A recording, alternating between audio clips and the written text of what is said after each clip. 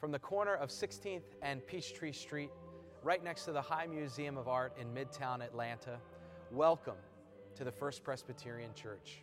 I'm Senior Pastor Tony Sundermeyer, and I want to thank you for tuning in to today's broadcast. And I would invite you now to join us in the worship of God.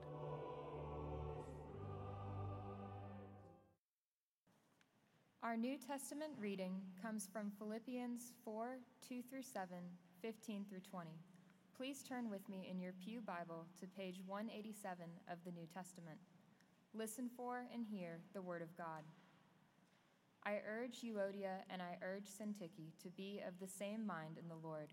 Yes, and I ask you also, my loyal companion, help these women, for they have struggled beside me in the work of the gospel, together with Clement and the rest of my co-workers, whose names are in the book of life. Rejoice in the Lord always. Again I will say, rejoice. Let your gentleness be known to everyone. The Lord is near. Do not be anxious about anything, but in everything by prayer and supplication with thanksgiving, let your requests be made known to God. And the peace of God, which surpasses all understanding, will guard your hearts and your minds in Christ Jesus. You Philippians indeed know that in the early days of the gospel, when I left Macedonia, no church shared with me in the matter of giving and receiving except you alone. For even when I was in Thessalonica, you sent me help for my needs more than once. Not that I seek the gift, but I seek the profit that accumulates to your account. I have been paid in full and have more than enough. I am fully satisfied now that I have received from Epaphroditus the gifts you sent, a fragrant offering, a sacrifice acceptable and pleasing to God. And my God will fully satisfy every need of yours according to his riches and glory in Christ Jesus. To our God and Father be glory forever and ever. Amen. This is the word of the Lord. Thanks be to God.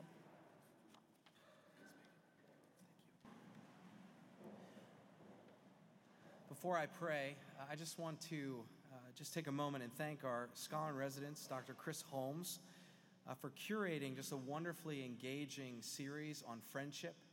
If you were here the second week of the sermon, which was the second Sunday of October, I confess that I had never preached on the theme of friendship. I haven't really considered it from a theological perspective, and Chris invited us in curating this content, both in the sermon series and with the classes and formation opportunities we had, to really consider friendship from a theological perspective. He's a treasure on our team, and I'm so grateful that he invited us in to this work. With that, let us go to God in prayer. Lord, break open your word afresh to us so that we'd be changed, we'd be different people than those who came into this sacred space or those who join remotely, even to be more like your Son, Jesus the Christ. It's in his name that we pray. Amen. Well, if you've been engaging this content, and if you were here a few weeks ago, you've heard some about the philosopher Aristotle and his three forms or three categories of friendship. When I preached in that second week, I said that any sort of thoughtful or academic approach to the sociology or the psychology of friendship runs through Aristotle. And I think remembering some of what he wrote about, what he talked about, will help us in this final week, sort of as a refresher, as we tee up today's theme, which is the theme of friends in ministry. Friends in ministry.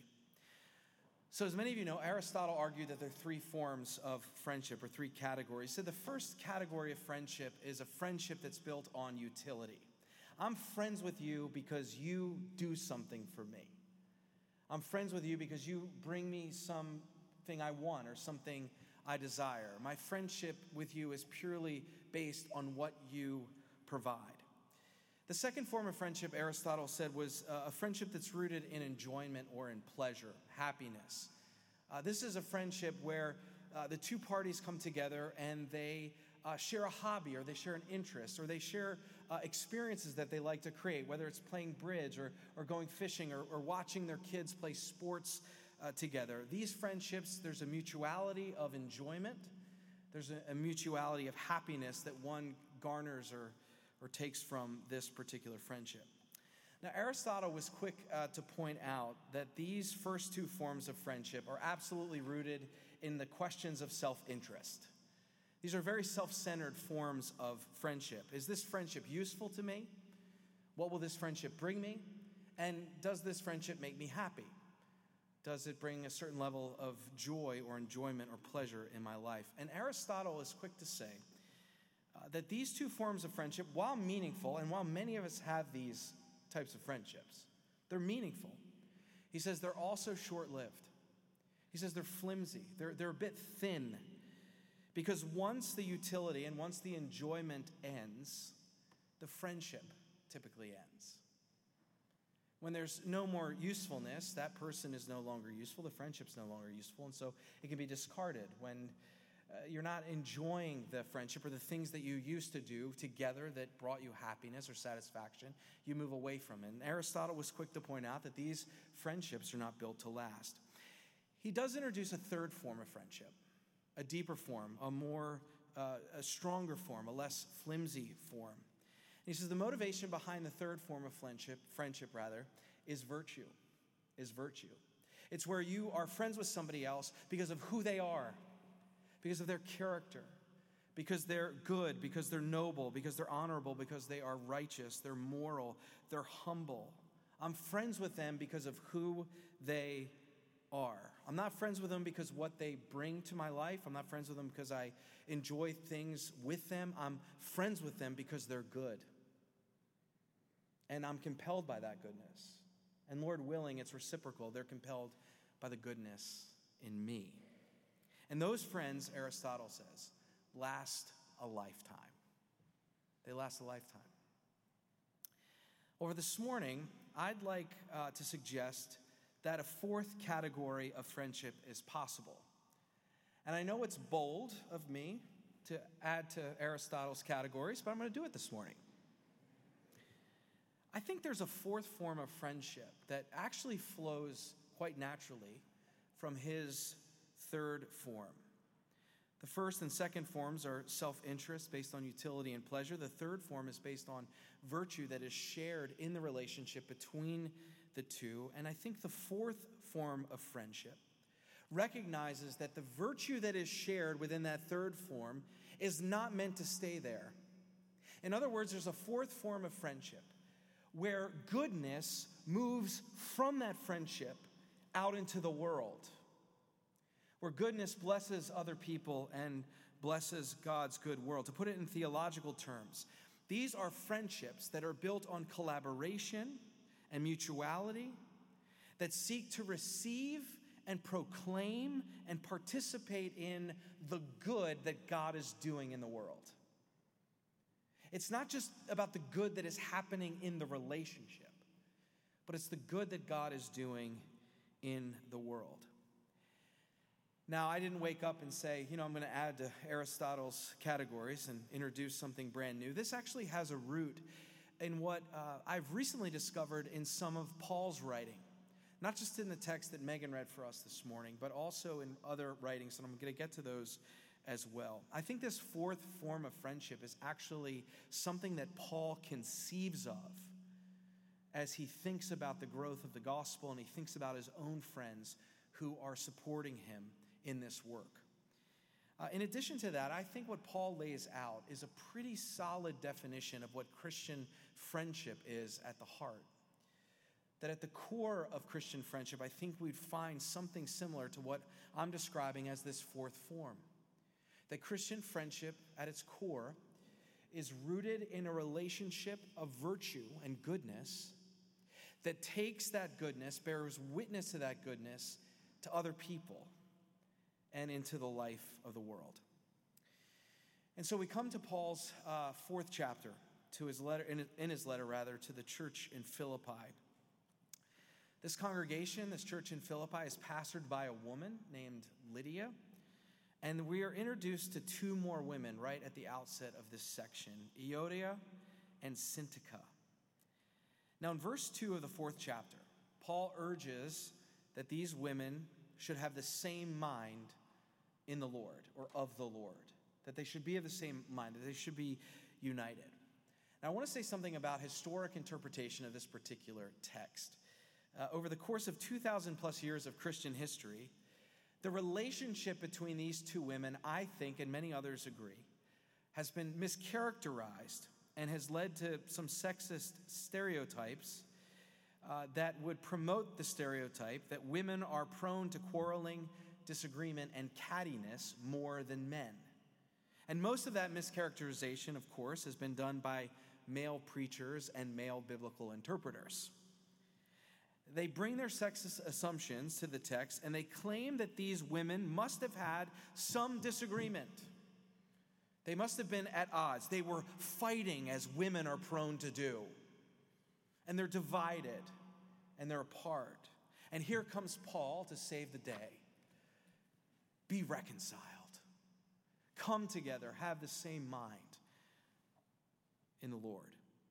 The problem with that interpretation is that it ignores a rhetorical tool that was common in the ancient world, a tool that was accessible to Paul, a tool that I think he is using in this very line, where the author urges something on, not so that it begins, but so that it continues. Not so that it begins, but so that it continues. Our 9th grade son, Luke, just wrapped up his cross-country season last week. And many of you who know our family know that any skill Luke and Johnny has for running comes from their mother. Katie has actually been around competitive running for a long time. And when it comes to cross-country races, she is really good at scouting out the courses where the boys would run. And she would know where she would be at the right time for the race. I would just stand with my coffee at the finish line. So she'd be at the starting line as the race would begin, right? And Luke, the gun would go off, and Luke would be in the pack, and they'd be running, and she would be cheering Luke on. She would say, Luke, you've got this. You've got this. Keep it up. You've got this. Then, when they passed, she would run to another spot on the course. And there she was. As the pack would come, she would say, Luke, you've got this. You've got this. You've got this. Keep running. Keep running. Then she'd go to a third place. They'd come again, and she'd find Luke. Finally, she'd come about 200 meters away from the finish line, and as she would see Luke, she would not only say, Luke, you've got this. She would run alongside of him where the spectators are, dodging other spectators as he crosses the finish line. Now, of course, and Luke's here with us this morning, so I want to be very clear about this. Luke is running hard the entire time, right? He's giving it his best for the entire race. It's not as if Katie goes to this spot and sees that Luke's walking and says, Luke, let's go. You've got this. No, he's running. He's doing the thing he's supposed to be doing, and Katie is encouraging him along the way. She cheers him on not to begin something, but to continue something. To continue something. And I hope this illustration clarifies what Paul is getting at in this line. He urges these women not to be reconciled because they are not already reconciled, not to be reconciled because somehow they are divided, but because they already are a witness and a model of friendship. We have to reimagine it, maybe even from the sermons we've heard along the years, that these women, Paul's lifting them up, not as an example of what not to do, but as an example of what to do. That these women, in Paul's estimation, demonstrate what Christian friendship is all about. That they already have this mind, and he's saying, keep going. In fact, part of this text in the Greek references running. That's why I use this illustration. Keep running, he's saying to them. Keep it up. Keep doing what you're doing. And what are they doing? In their relationship, in that friendship, they are working for the gospel. These women should be celebrated and lifted up as ones who demonstrate what Christian friendship is all about, because they are working for the gospel. Now, Paul uses a word that we translate into English as coworker, and in the Greek it means the same thing, to work with.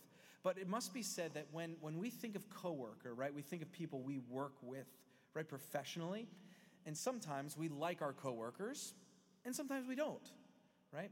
When Paul uses the word coworker here, he's not thinking about professional employment and people who work with him. He's thinking about his friends. He's thinking about his friendships. And he's thinking about those friendships in terms of their mutuality in serving the mission of God. So when you read coworker in the New Testament, when Paul's writing it, you should read friends. The friends that he's working with, including these women, to bear witness to the gospel. Now here's something very interesting, and I didn't really recognize this until I started preparing for today's sermon. Paul uses this word coworker 3 times in Romans, 3 times in his correspondence with the church in Corinth, twice in Philippians, and once each in Colossians and Thessalonians. The frequency of the word should draw our antenna, and we should pay close attention, because here's Paul writing across different contexts, using the same thread and the same theme to talk about his friendships. And it's applicable to every single context. We should pay attention. Each letter has its own context, has its own specific interest, has its own specific point. But here there's something that binds them all together. And it's the sense that Paul is part of a group of friends that's doing something that God is calling them to do, namely bearing witness to the good news of God in Jesus Christ. And I think it's here that Paul offers us this 4th category. I think it's Paul's idea. A friendship that's not built on utility, a friendship that's not built on enjoyment, a friendship that's not even just built on the virtue and the goodness that we share in the relationship, but the ways in which God's goodness is making its way in the world and the way that friendship wants to be a part of it. The way that friendship wants to bear witness to it and participate in what God is doing in and for the world. Here's what I mean. There's a man in our congregation who's been given a terminal diagnosis. I was actually in his home just yesterday. With that news, his family, his extended family, encouraged him to move closer to them, which requires a move out of state. Now, to leave his house of multiple decades, to leave his friends, to leave his beloved church. When he talks about the church, he has tears in his eyes. All of that just adds to the complexity of the moment for him and the sadness and the grief he's experiencing. This man's been a part of a men's Bible study here, a men's group. And some of those men, over the last several weeks, have been visiting him in pairs. 2 by 2. Coming together as friends to bear witness to the peace that surpasses all understanding. A peace that we long for in moments like this man is going through. They're there to pray with him and to visit with him. And they're even there packing up his house to help him with this move. They love him. And they're committed to bearing witness to God's grace in his life, even in this dark hour, even in this difficult time. That's a friendship that has found its 4th form. That's a friendship that is rooted in a mutual concern for the good of somebody else, not just for the good of the friendship, but for the good of somebody else. And in this case, it's their beloved and dear friend. Here's what I mean. There are students in our youth ministry who have periodically gotten together to make lunches after the 9-10 service for our friends in community ministries. We serve lunch, as many of you know now, Monday through Thursday, and these students, along with many others, and some of you are included in this, have prepared these meals so there can be some food as there's hospitality and welcome and supportive services. I want to say something about our youth ministry. Our youth ministry is unique in that we're definitely not a neighborhood church. We have dozens of schools represented in our youth ministry, which makes friendships kind of hard sometimes. And many of you know this to be true. But one of the things that our youth ministry does that I am so thankful for, besides the wonderful fellowship and the Bible studies and the worship and the great events they go on, our youth ministry curates opportunities for mission, for service projects. And I can tell you something happens in those moments that's different than what happens in moments of fellowship. For when these students come together and they build friendships around the bond of loving their neighbor, something happens in their lives. There's a growth that happens. And I want to say, if you have kids that are youth group age or about to be youth group, this is an amazing community where kids can build friendships around the good news, not just for themselves, but for others, to bear witness to the gospel both here in Atlanta and abroad. Here's what I'm talking about. Recently, 2 of our church members who are actively engaged in street ministry, and I mean street ministry here in the city of Atlanta, especially working with those experiencing homelessness and those battling addiction, they came to me recently in the parking lot with an amazing story. These 2 friends befriended a man, and in that friendship, they learned of his deep desire to change his life.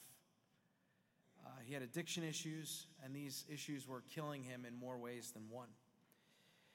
These 2 friends, with his permission, contacted his family. And he's been estranged from his family for some time. And they talked to this family and shared that he was ready to make a change. He was ready to pivot. He was ready for transformation. And the family, by God's grace, said, yes, we'll take him in. So they were making preparations for all this to happen.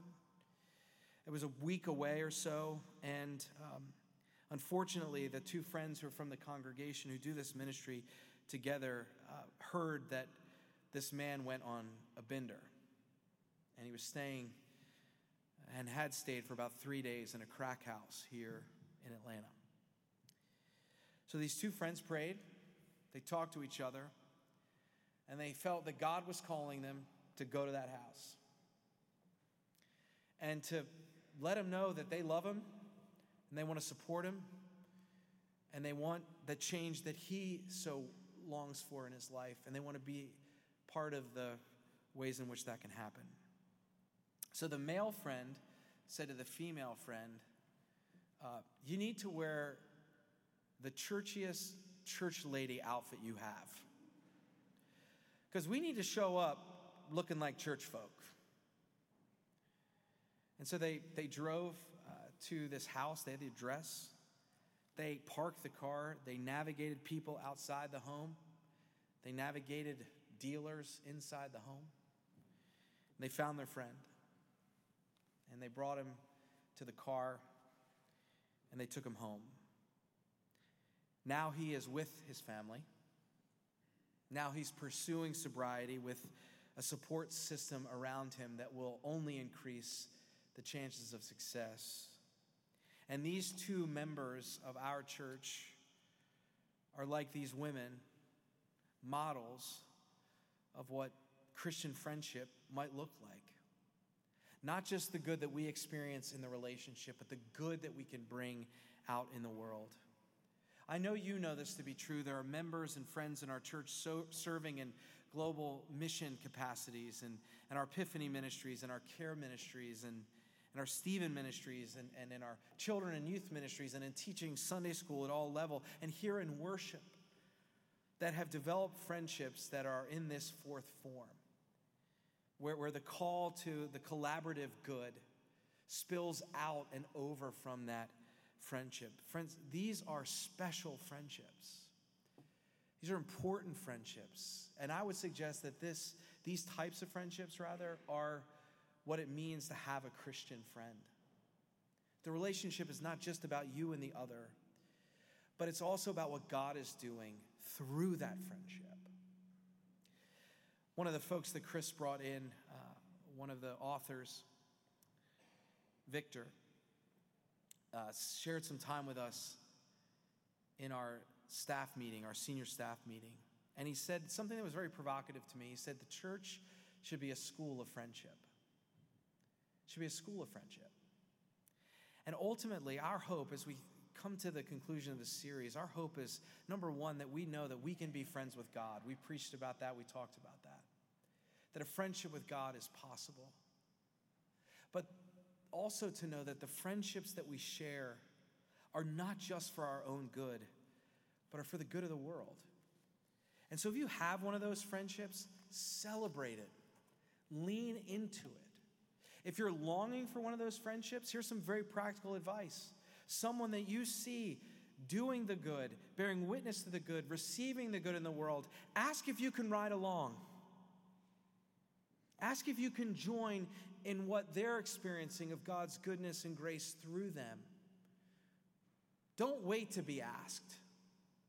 Go out and make that relationship and make that friendship, because these friendships are the core of Christian community. That's why Paul focuses on them so often with every church he writes to. That these friendships are how the gospel is proclaimed in our time, in our place, and for the sake of the world. Amen.